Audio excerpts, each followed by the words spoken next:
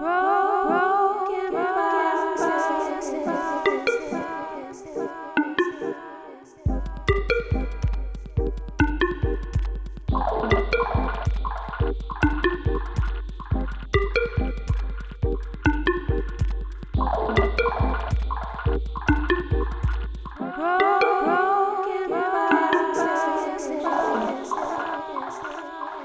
name is Kara Romero, and I'm an enrolled member of the Chemehuevi Indian tribe out in Mojave Desert, California.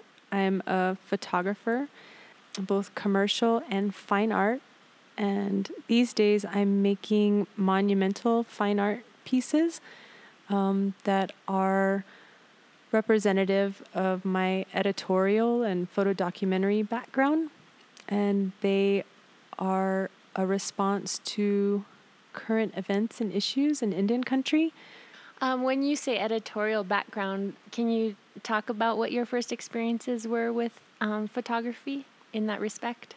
I think my very first experience with editorial also coincides with my very first moment that I fell in love with the medium. And I was at the University of Houston, and I was doing black and white film. And I was working under Bill Thomas, who is a world-renowned protest photographer. And skill level didn't really matter, which was great because I'm not a super technical person. I'm more of an artist. And all of our pieces had to have content. And I lived in Montrose, which is the gay artsy area of Houston. And I had, during that time, it was the mid-90s, a lot of neighbors that had AIDS and HIV. And we had this assignment to do a panoramic with content.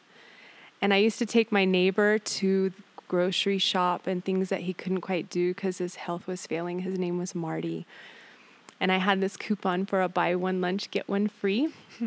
And I said, Marty, do you want to go have lunch with me? And he did. And at the same time, I had this assignment. And when we were having lunch, he pulled out his AIDS cocktail, which was like 30 pills that they took back in the 90s. And the whole restaurant stopped and just stared at us.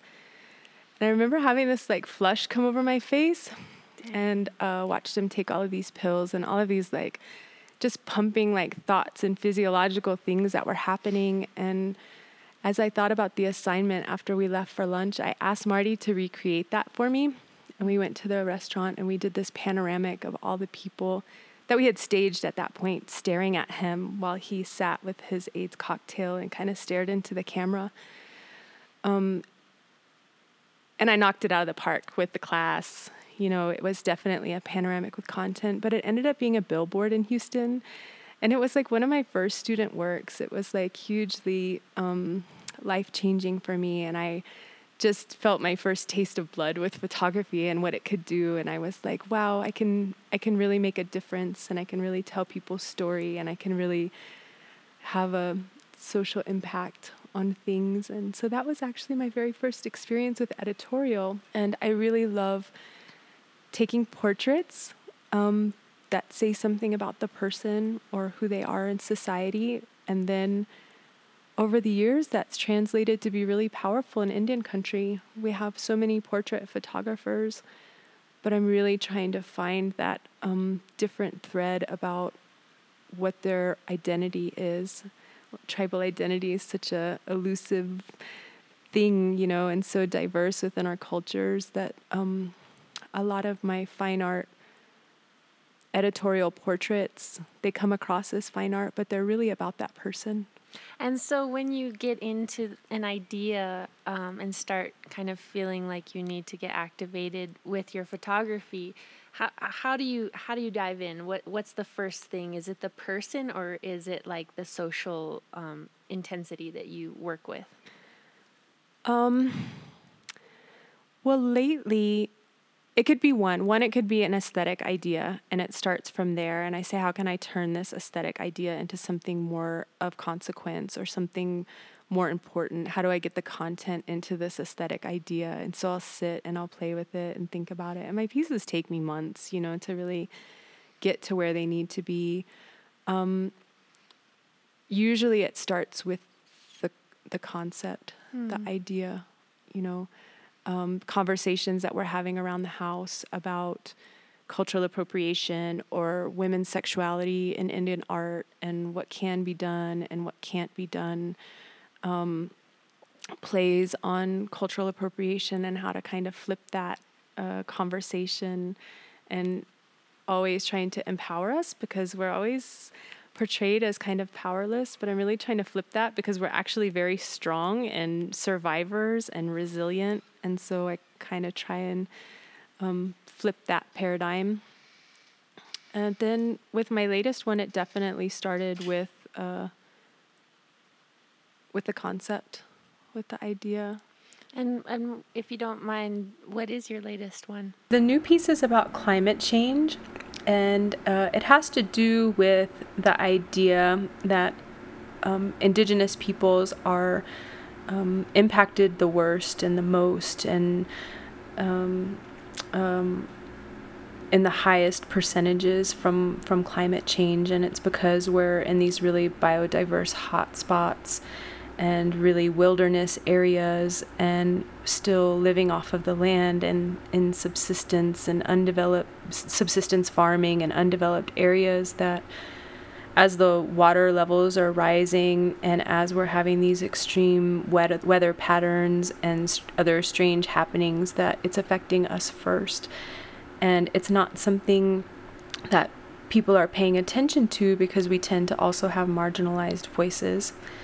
And I first saw a flood scene in one of my favorite TV programs, and I thought, that's it. I said, that's it. It says so much to us as Indians, and it had this impact on me content-wise that I couldn't get rid of, that I was like, it was just nagging at me. And it was about, wow, not only does it have to do with climate change, it also has to do with this historical recurrence of being flooded out of our valleys and removed from our lands. And so it's both in the past and the present that I wanted to do this underwater shoot of Indians drowning, of Indians and the Great Flood, whether it was past or present or future.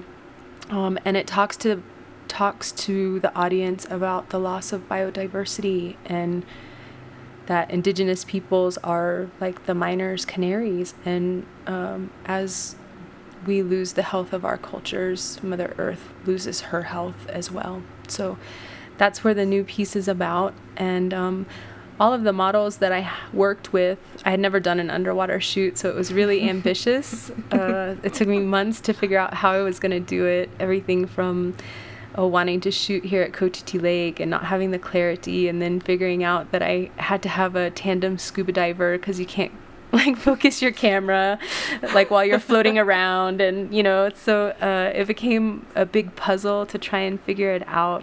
But I think what's really wonderful about art is, sometimes in my experience, it seems like these things want to manifest themselves. And so you look at these daunting things that you have to put together and these obstacles that you have to overcome, and I just think magic happens, and it's almost like things just fall into place. And every phone call that I make for some help, the artist community is really supportive. People are really intrigued at the idea of helping artists, so it all anyways ended up coming together. And the models that I used were either historically impacted by floods or present day impacted by floods. And so I ended up with a series of natives being portrayed underwater, that really spoke not just a cool aesthetic, but really had that content that I'm always looking for. And so have you shown these pieces yet, or are you still working on them? I'm waiting to unveil them. I just can't wait. They're gonna show at Indian Market this year here in Santa Fe.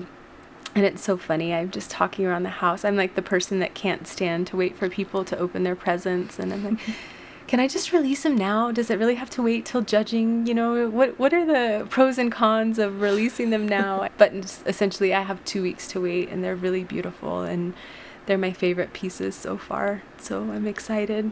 You talk about having dialogue regarding art around the house. Can you talk about what your household context is in relationship to art?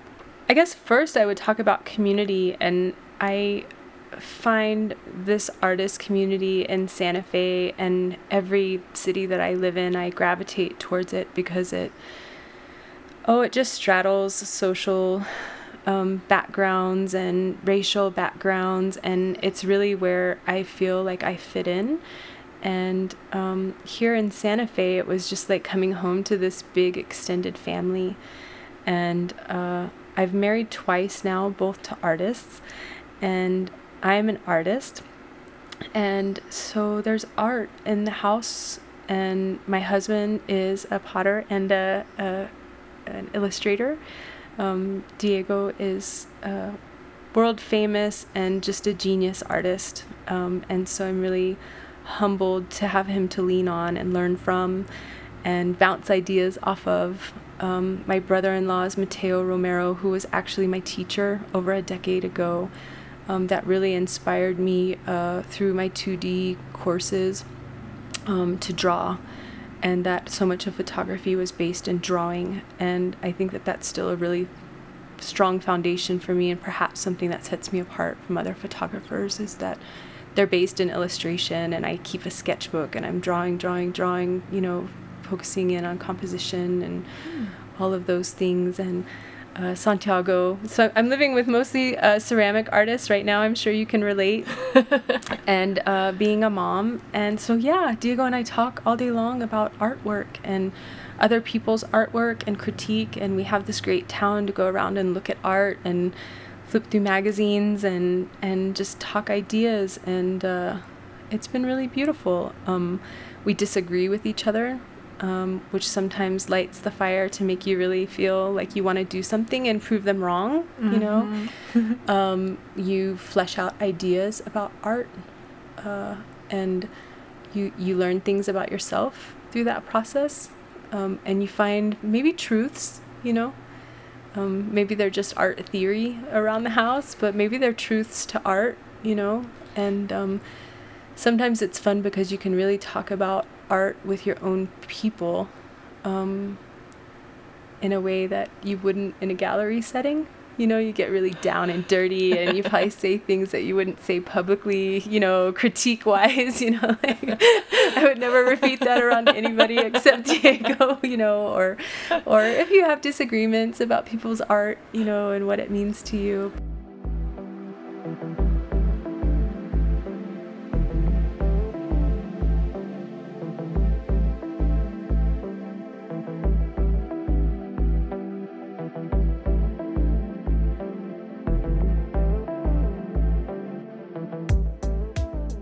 So what is the point at which your artwork starts? Where does your creative process begin? For me, a lot of times it has to do with looking to outside cultures and finding like a universal theme of the human and saying, you know what, that speaks to us too, and we're not talking about that. Like, we're not looking at ourselves as natives enough as humans yet, and like that greater dialogue of just what is it to be human and perhaps be Indian at the same time, and so I think a lot of my artwork is starting there as opposed to starting at Indian, And have you shown in any context outside of like the indigenous community? Have you been in any galleries that aren't based around the fact that you're an indigenous artist? Let's see.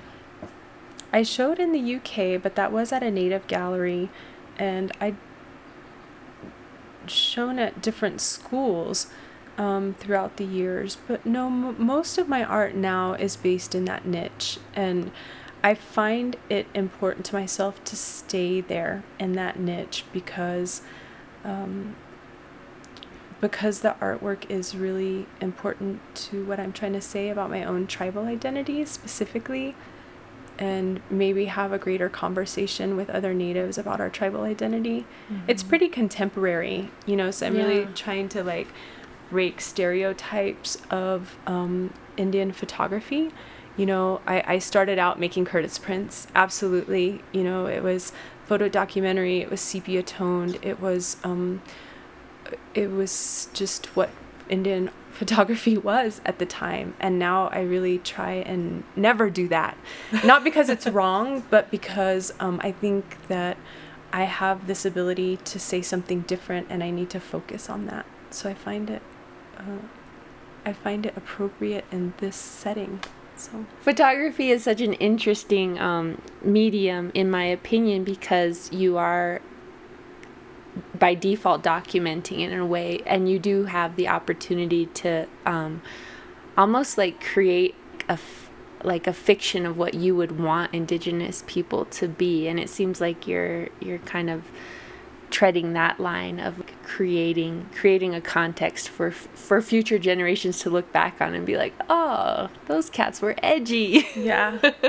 And can you talk about the content that you use that is edgy and provocative, just how you find a way to navigate that? Yeah, well, I really love when I was pushing to do the figurative pieces with women. It was something that I was always really excited by and that I loved in art. And there was a lot of lowbrow stuff out there that was painful to look at as a photographer. It was like, and I could just tell that they were taken by non-native men, you know, or men in general. And it started with a conversation around the house between Diego and I, and we were looking at, he's like, oh, come look at these illustrations. And so we were looking at these illustrations, and I was like, those are done by a man of a woman, right? You know, they're like, you know, just unrealistic breasts and, you know, like a lack of body fat, you know. And I said, now look at a woman artist draw a woman, and look at a woman artist draw a man. And so we came to this like artistic truth that maybe women can draw women better and men can draw men better, right? And so I really wanted to do the figurative piece, like by a Native woman about a Native woman.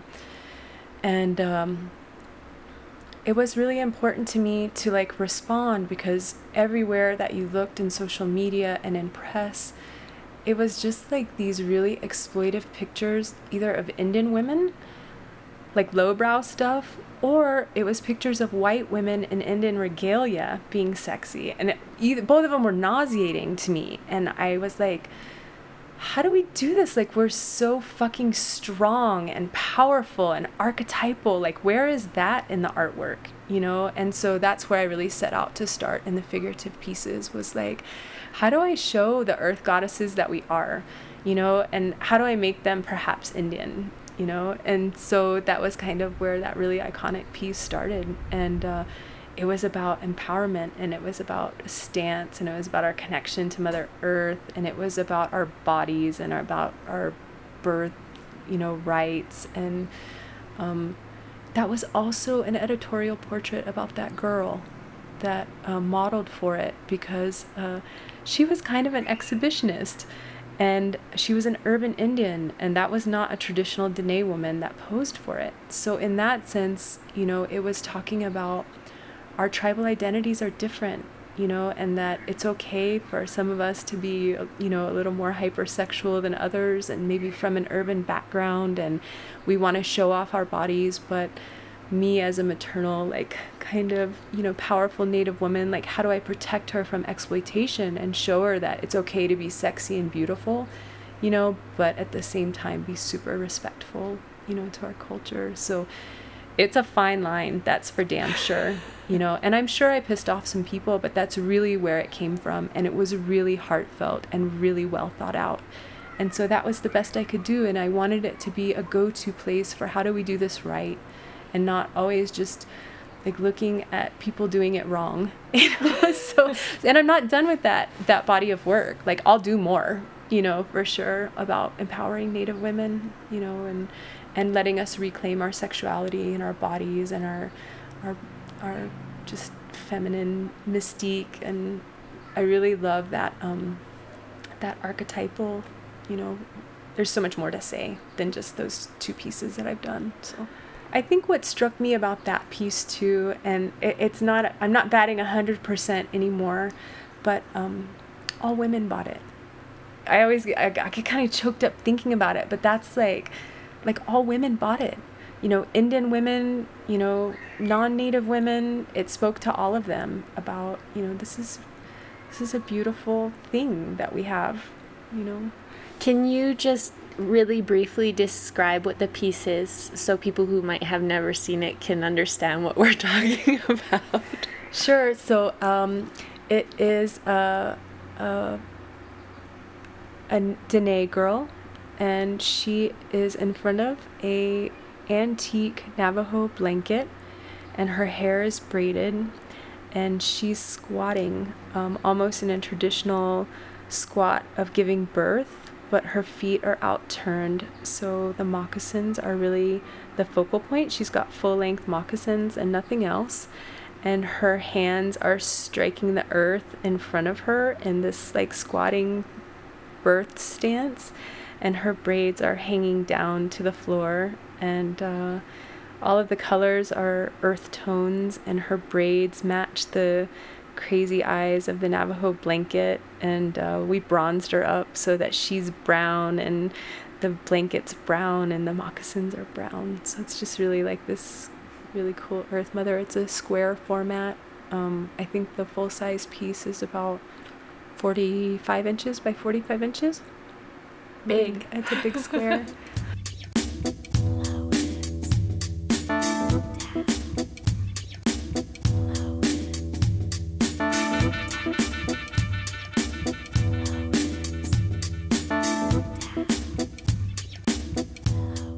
Did you grow up in a traditional way, in touch with your culture in that way?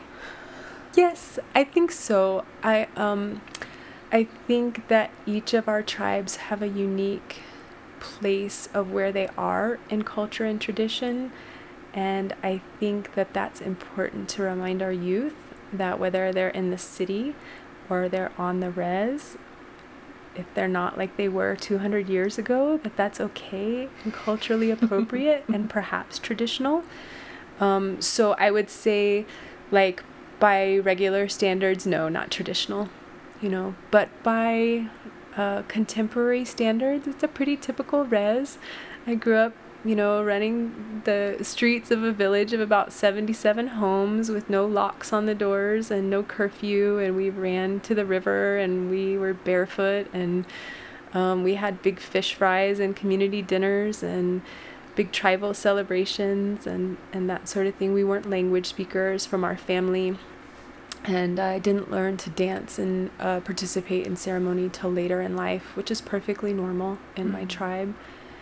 And so yes and no. Traditional is such a weird term, Yeah. and I always find myself choked up on like asking a question like that, because what does traditional even mean today? Yeah. So I mean, we were disbanded, and we went through a lot of historical traumas. That means that we're not as traditional or culturally intact as like the pueblos of Santa Fe, that, you know, I'm just in awe of when I go down and watch their dances, and married to one, so I know all of their beautiful pieces and components of their culture that are intact, and all the sacrifices that they've made to keep that all intact. At the same time, like, it's just amazing that Chinwavys are still fucking here. You know, like, I'm just in awe of like every kid out there, you know, and every single one of us that's still born and still surviving and still singing the songs, and, you know, like surviving those Mojave summers with like this intimate knowledge of that land base, and it's my source, you know. And so, yeah, we're like totally tied to the desert, and we're like from the hottest place in the United States, and we love it, you know, and we love everything that is. And Are you connected with your family in an artistic way? Is any of your family artists? I'd say I'm most connected to my brother, who is an artist and a musician, and we kind of raised ourselves, and so yeah, I really relied on him heavily both, and it's kind of a salvation for me growing up. I don't know what I would have done if I didn't have him.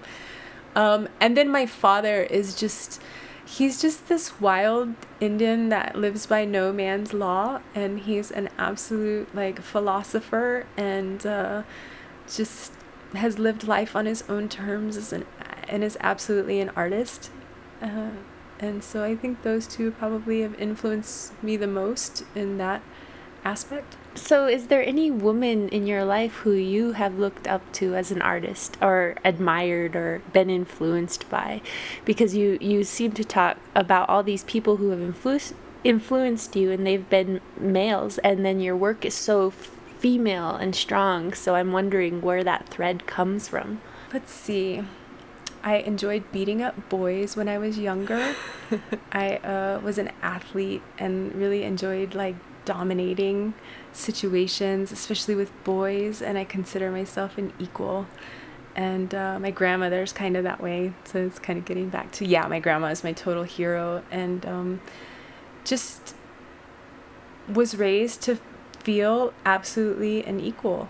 And I think that comes through in my artwork, that I just won't back down, you know. I don't like to be interrupted. I don't like things explained to me. You know, I'm like a really powerful tomboy, you know, that still likes to, you know, go toe to toe with the boys. And so yeah, I think that strength comes a lot from myself, and just I have a certain amount. I mean, I wouldn't say I'm androgynous, but there's a certain amount of androgyny to me, you know, that I consider myself, you know, quite masculine and very like, you know, able to stand my own. And I guess traditionally I think about it sometimes like the traditional Chimwevi woman, we fought alongside the men, like we were warriors also, you know, so we have kind of like that shield maiden type attitude, you know. Yeah, we're like really powerful stock, you know.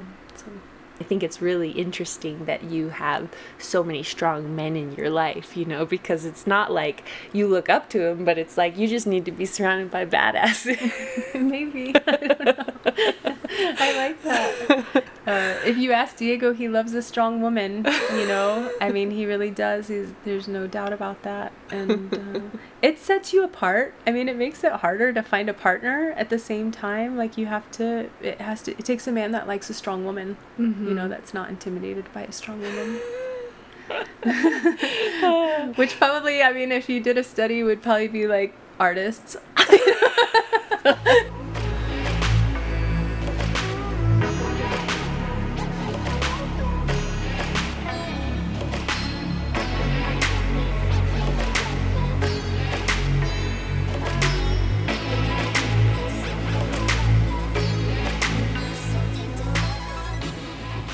So you work in a project that's not related to your art, and then you're a mother. Can you talk about balancing all of these worlds and how you stay alive and sustain yourself, and what your other projects are?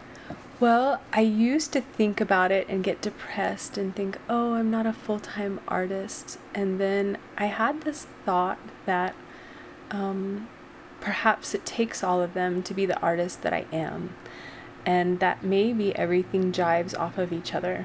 And so no, I never have enough time because of the kids and, you know, their regular job. But at the same time, they're all feeding into the creative process. And art is surviving too. And you find a way to create within your means, whether it's financially or the medium that you have available to you. And so my process has evolved with my capacity, my financial situation, my work pressure, my mom pressure, that sort of thing. So now I find myself really wrapped up in the concept and the studying of how I'm going to execute, because the execution of the shoot, you know, is where I got to find babysitters and take time off of work and that sort of thing. So I'm really like wrapped up in the thought, and my process is really in my head for a long time, which is not the way it once was. The way it once was is I walked around with my camera everywhere and I edited all the time and, you know, that sort of thing. But now it's not that way. I only pick up my camera when it's time to execute. And That's amazing. Yeah, and so and then my editing, my post-production is in the wee hours of the night. I'm drinking coffee when all the world is going to bed, including the babies, and that's when I feel like all of the spinning in my head winds down and all of my responsibilities are taken care of, and I have the ability to see, right, creatively. And I don't think you can see creatively unless you can turn all of those other things off and really be with that purity of what art is. So I find those moments and I steal them and I take them and I strike when the time is ready, is kind of how it is now. But I also think that they all jive off of each other. So the environmental and nonprofit work is really feeding into what I'm doing, paying attention to what's going on in contemporary Indigenous life, current events, social events, is really important to my artwork, and it's really informing my artwork like never before. And then I have to do the art to stay healthy for my kids. Mm-hmm. And so that becomes a must. And so there's just nothing's giving in. Like I can't give in on any of it right now. So I just keep trucking along. And my grandmother would say, while the kids are little, you're in the thick of it, and I'm certainly in the thick of it. Like right now it's kind of manic, and I wonder at times what the hell I'm doing, trying to do so much, but it's all working. It all wants to be happening. And so yeah, it's a good place to be. I'm thankful. Do you have any tricks or tips for people out there who are trying to keep their head above water in balancing so many things as an artist? Of, like you mentioned, coffee and staying up at night, but is there things that you've learned that really like set your soul into the creative space quickly so that you can get it done? I think self-imposed deadlines are really important to me, and I think everybody's kind of got their own rhythm, like in this universe. Like there's the steady heartbeat, and then there's these people with these wild like roller coasters of energy, and I'm probably more like a roller coaster of energy, where I have like big swings of mania, and it's closer to the deadline, which I think a lot of artists have, and I think it's okay to not be hard on yourself about that. But so for me, the deadlines of the shows are really important, like committing yourself. I really don't think that I would have the strength, unless I had committed myself to my community. And I consider like Indian art market, whether it's Heard or Swaya, they're 6 months apart. Those are the two big shows that I'm doing. And then the aftermath of those shows end up in the gallery, basically. But those are my two things that I'm working for, all year long. And so those self-imposed deadlines, they make me get to work. They make me create new pieces for those shows, and really like for my community, to be part of that community. I'm like so honored to be part of the Indian art community. Those are the people that I've looked up to, my whole life, and all of a sudden I'm, I've made it to a place where I'm really proud of myself and pushed through until I was really good, So yeah, I think self-imposed deadlines are really good. I think taking it easy on yourself and letting some things go, like housework, that was really hard for me. Letting some things go that maybe you otherwise wouldn't have, in order to, pick what's the most important. And art's like really the most soulful for me, so I let some other things go. My truck's a mess, my house is a mess. It never used to be that way. The kids don't care. No. I leave the dishes for a day. Sometimes I leave them for 3 days when I'm editing. I'm just like, put on headphones, ignore the world, A part of me that drives me crazy, like I can't live like this, the squalor, no, but I just like, that's what's got to happen for the art, Yeah, a lot of people do that who aren't even artists. Yeah. I mean, who aren't even mothers. Yeah. Or artists. Well, I guess for me it was like harder to let go of that part. Yeah. So what other tricks? Really making sure that you're getting to a place where that you're not worrying about anything. Like you have to carve out the hours where you don't have to have the kids. I mean, to get into that creative space is like hard to attain area of the brain and the spirit. And so you can't be worried about what time it is. You can't be worried about the kids and where they are and what they're doing. You can't be worried about the bills that are due. You can't be worried about anything, you know, other than the art. So you have to find those hours, and sometimes you have to execute when you have them, you know, if you're a mom juggling a lot. But women are amazing. Like, we're like multitaskers, right? You know, like, you know, you can sit and you can be with that and you could say, man, I never have enough time to do just artwork. But really, if I had time to just do artwork all day, I don't even know if I'd be doing it. You know, like, maybe it takes all of this pressure, intense things going on everywhere for me to like channel it all and, you know, connect to the socket for a minute. I don't know. seriously.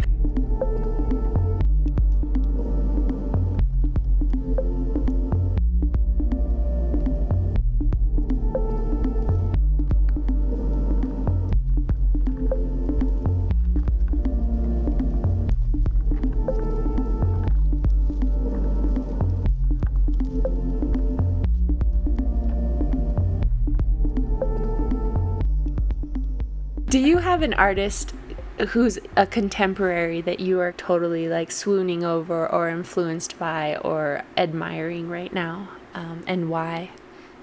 Yeah, Annie Leibovitz. I mean, hands down, I know that she's a really iconic photographer in the world right now, but I really think that what she does for mainstream culture is what I want to do for Native culture.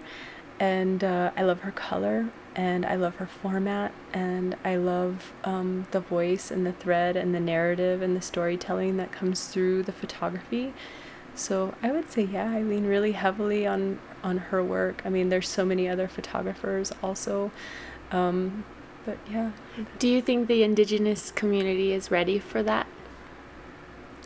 Yeah, I think so. I think we're really like enveloping all of our photographers.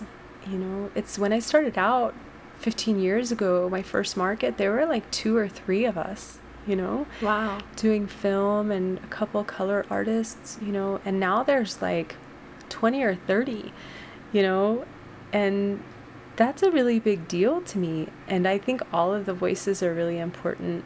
You know, they're all covering like different tastes and different voices from Indian country and that diverse like tribal identity that's out there. So yeah, I think that they're definitely ready for the contemporary like editorial content, you know, that I'm working on, and I'm getting great feedback from the other photographers and my community, and I'm really looking at them. I just had this epiphany the other day where I don't know why I wouldn't have thought of it before, but they're almost becoming paintings because I'm doing so much post-production work on them and really like collaging pieces together, and it's gone very digital. I've had this whole like world open up to me. Even though I knew Photoshop for years and was a Photoshop nerd, I'm like painting with Photoshop, and they're still very much looking like photographs. Yeah, they're still looking like seamless photographs, but they're really like totally in fantasy, yet they're editorial, you know, documentary pieces. So they're really like kind of just fusing all of these different backgrounds together. And I thought, like, instead of just looking at other photographers' work, I'm like gonna look at other painters, you know, which is seems so silly. I mean, I look at other painters' work, but I don't look at painters' work to like influence my own. And I was just telling Mateo, I was like, let's go see some paintings. I'm ready to go see some paintings. So he's like, I'll take you to see some paintings. I was like, yeah. Like, I need to like expand my thinking there and seeing like, because the underwater piece, it was like painterly. Like, if you see the way the backgrounds all came together, and maybe even the use of color and some of the other ones and the lighting, and I don't know why I didn't know that that's what I was doing, but now, like I said, literally like 3 days ago, I had this epiphany where like last night I'm like looking at paintings online. A whole new world of resource material, you know. And that's fantastic, and, yeah. So maybe next time we do it, you say, what painters are influencing you? Because I would have a totally different answer. Who knows where you're going to go? That's really cool. It's kind of like a tipping point has just happened. It really has, yeah. What do you see for yourself in the future as artist? Do you think you would actually become a painter, or are you going to stick on to the digital realm? I paint with lights is really what I do. Everything that you see, even though I might be stitching some photographs together, comes from my professional lighting and, professional training and capturing it in camera. You could never do in Photoshop what I've done in the camera already. I'm able to do in Photoshop because the material's already there. And so photography will always be my medium. I fantasize and romanticize about the idea of being in the dark room again, but that's something that went by the wayside as a mom, and you don't get to go away for 36 hours into the darkness of a dark room and forget about life anymore, I loved the mad science of those years. It was really like, it was some of the best times of my life. Best friends in my life were in the dark room, all night, hours and hours listening to music. But so I fantasize about getting back to that, maybe when the kids are grown, but always photography, maybe bigger format, bigger lights, more painting in the camera, more set design, more of like that, like staging, element. I think I really just begun to scratch the surface. Like I'm still balling on a budget, as far as some of the sets that I've built and the places that I've scouted out to use have been great, but they could be better, right? Yeah, that's exciting though. I'm like excited for you. My underwater shoot was it was in the hotel pool, right? It was crazy. But I don't have access to like big, huge like LA studios where they probably do these things, and what was that like? Were you guys just all underwater, like holding your, how did you end up executing it with the models and everything? It was crazy. So I had this idea that it was going to be seawater. Like I knew the color of the water and how I wanted it to look really dark and ethereal, right? Like the flood has happened and that this is dark and haunting. And none of the lakes have the clarity around here. And I went online to research the house. Like you put your camera inside housing and there's special underwater lights. And so I was like, I can figure that out. I'm enough of a photography nerd now that I'm like, I can figure out how to use this housing. And but then when I started to talk to, I researched. I talked to, friends that had scuba dived, and is it possible to just hold my breath? And they're like, no, you're gonna have to. So I found the only scuba diving instructor here in Santa Fe, and I called him up, and I was like, hey. Do you want to help me like tandem dive? This is what I need. And he said, sounds interesting. He was not the first scuba diving guy I talked to. He was like the third. And so he came out and he helped me, for a small fee every day. And he's a scuba diving instructor. He actually showed up and gave me my own scuba gear and taught me how to use it that morning. And I tried several pools around town to see if I could use their deep end and this sort of thing, and no response. And finally I was telling Diego, I was like, I can't find a pool. I was almost in tears about it. And he was like, why don't you pull over into the El Rey Inn? They have a pool.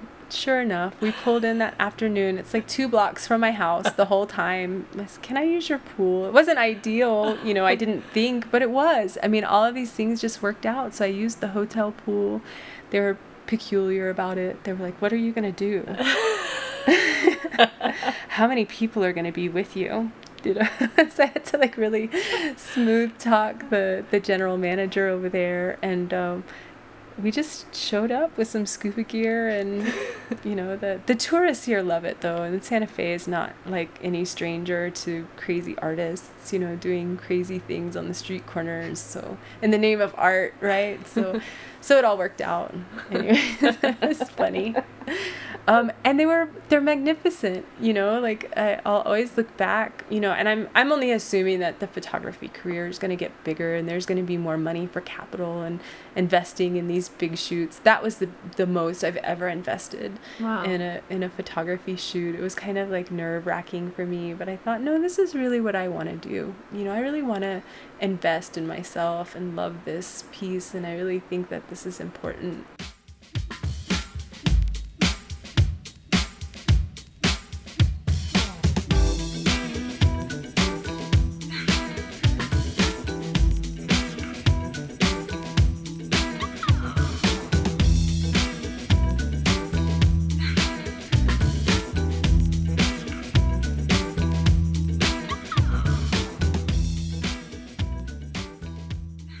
How do you deal with fear?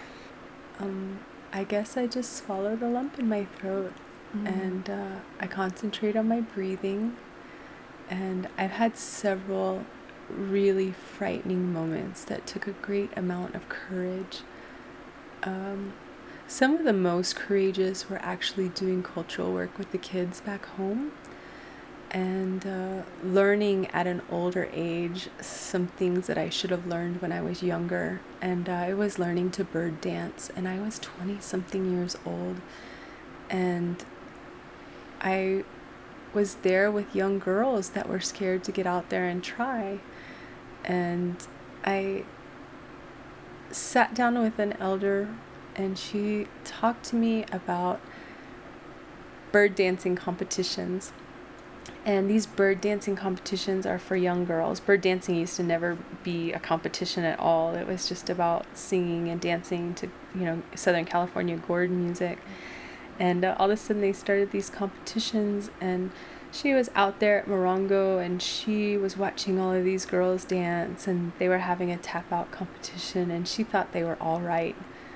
And she got up there and she decided to dance because she was feeling that music, and she was in her early 60s, and everybody started to laugh at her, and everybody started to make fun of her, and they teased her, "Oh, Willetta, you shouldn't have been doing that, you shouldn't have been doing this." And she was telling me this story because I was in a moment of great humility and fear, and don't really think I wanted to be doing what I was doing, but I was doing it for the kids. And she said, I didn't care. I knew in that moment that whatever I was doing was between me and Creator, and it didn't matter what anybody else thought about what I was doing. And so I just really hold on to that, and I really feel that all the time. Like, it doesn't matter what anybody thinks. It's really between me and Creator. And, everybody has their own dialogue, and they know what's right and when they're supposed to overcome fear, that sort of thing. So I think that that's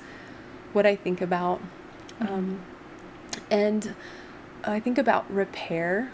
I think that I'm like the least likely to succeed sometimes where I'm from. I think a lot of natives feel that way. And so I feel like just repairing all of that damage and saying, like, I'm going to love myself, and I'm going to love myself so much I'm going to grow, and I'm going to regenerate.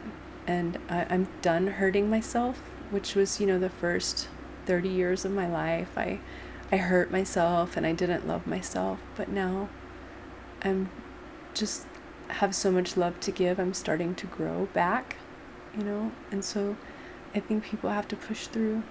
If you could change one thing about the human experience, what would it be? I hate to get so wrapped up inside my own head, but I think it does have to do with speaking to other natives for me, like from the res. It's about self-love. I think my human experience is an Indian one, from a pretty hardcore res. So I'll just say it. I think sobriety, I think that we're hurting ourselves. I think that we have mental health problems and historical traumas that nobody's paying attention to. And me, by a few strokes of luck and a blessed path, have been able to overcome a lot. But I think about all of my cousins and my brothers and sisters out there that are forgotten, and I would like to change that experience and give them self-love and sobriety and help with addiction and like a really powerful tribal identity, that they know that that source, that sacred role that they're carrying, that seed inside of them is still alive, that these things aren't dead, they're just dormant, and we can bring them back to life. I think that's kind of where I am in life. Pushing through that fear to be a leader, I think, is really courageous. I think evil prevails when good men and women do nothing. So I think it's really important when you have a good heart and that you have to use it for good and to encourage and to kind of open your wings for the less fortunate, and make sure that they're not hurting. Can you think of an experience that you had that was like a game changer, or an interaction or something somebody said to you that like really opened yourself up to your art? So I go back to obviously addiction and sobriety is a big theme in my life, and I think that that's okay to talk about. Maybe there's other artists out there grappling with addiction. I got sober, and I got clean and sober, and I stayed on that path, and not a year into it did I feel better. The whole while I had been doing art, but it was like all right. It was always half-assed. It was always, there's some pain behind it. It was not a complete thought. It was not created by a soul that was complete. And so then about 2 years into my sobriety, like all of the synapses and neurons started firing again. And I had learned how to spend my time not being wasted. And I had spent, 20 years, under the influence, and it had caught up with me, and my creative cycle and my thinking process and my arrested development, all of those things. And so about 2 years into it, things just, manifested. My ideas worked, my technical skills blossomed, my love life, my children, my health, everything. And the more I loved myself, the larger I became, and the artwork was a direct representation of that, a direct representation of my health. And I guess, Diego has really helped me. There's absolutely nothing in my mind that doesn't make me know with my heart of hearts that he helped me love myself and become the artist that I am. Mateo too. They encouraged me in a way that I had never been encouraged before, and encouraged me to invest in myself and to believe in myself, and critiqued and made it fun again. And so I think that sobriety and love had a lot to do with this kick-ass new life that I have. Is there any advice that you could offer to other artists out there that are listening from around the world? Any little seeds of knowledge that you could drop in this way, from your perspective as an Indigenous woman? I think to push through is really important as an artist, and push through student work was a really painful push for me, because I ended up with a portfolio that I wasn't representative of my own heart and soul, and so it took me another decade to create my own portfolio. But I look back and I realize that all of those technical skills that I gained influenced my artwork. I understand lighting, and I understand when to make the choice between fine art or a very traditional, choice in lighting, whether you want to be dramatic or have high contrast and what that effect has. I wouldn't have known unless I had done wedding pictures, or like just funny stuff like that, while I cursed, my instructor, oh, I hate this, and now I'm like, now I know, that each of their lights needs to have a little twinkle of light source in them for them to come alive and be human to the viewer. And, so yeah, I think like pushing through student work and really valuing all of that artwork that just seems to like go in the trash. I mean, like sketches, and you think you're gonna save all of it, but it's just like piles of, newsprint and figurative drawings, of like, the worst models, and you're like, curse this word, but it all really informs like who you're becoming, and so you're growing, and you have to give yourself years. It's not like, even if you're talented and you're the artist that knows where to put the line, like it still takes some time, and you have to give yourself that time to like become that person that you're gonna be. And from an Indigenous perspective, I'd say we all have it, like Indigenous people are artists. We look at the world in a different way, and we see beauty in everything, and we're tied to often the mediums that we're using.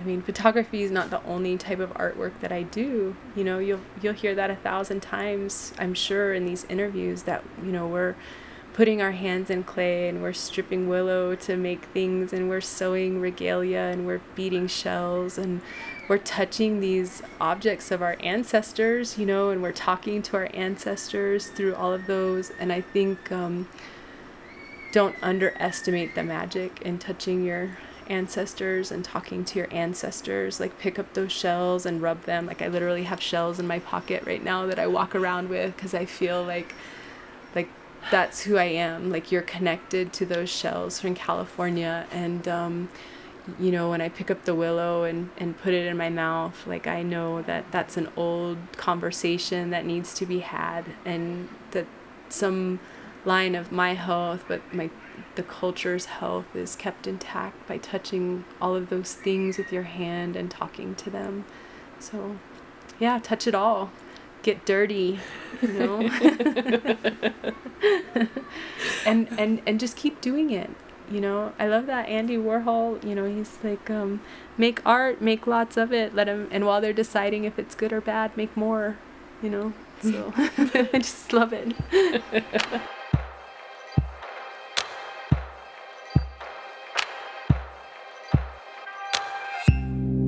How do you see it?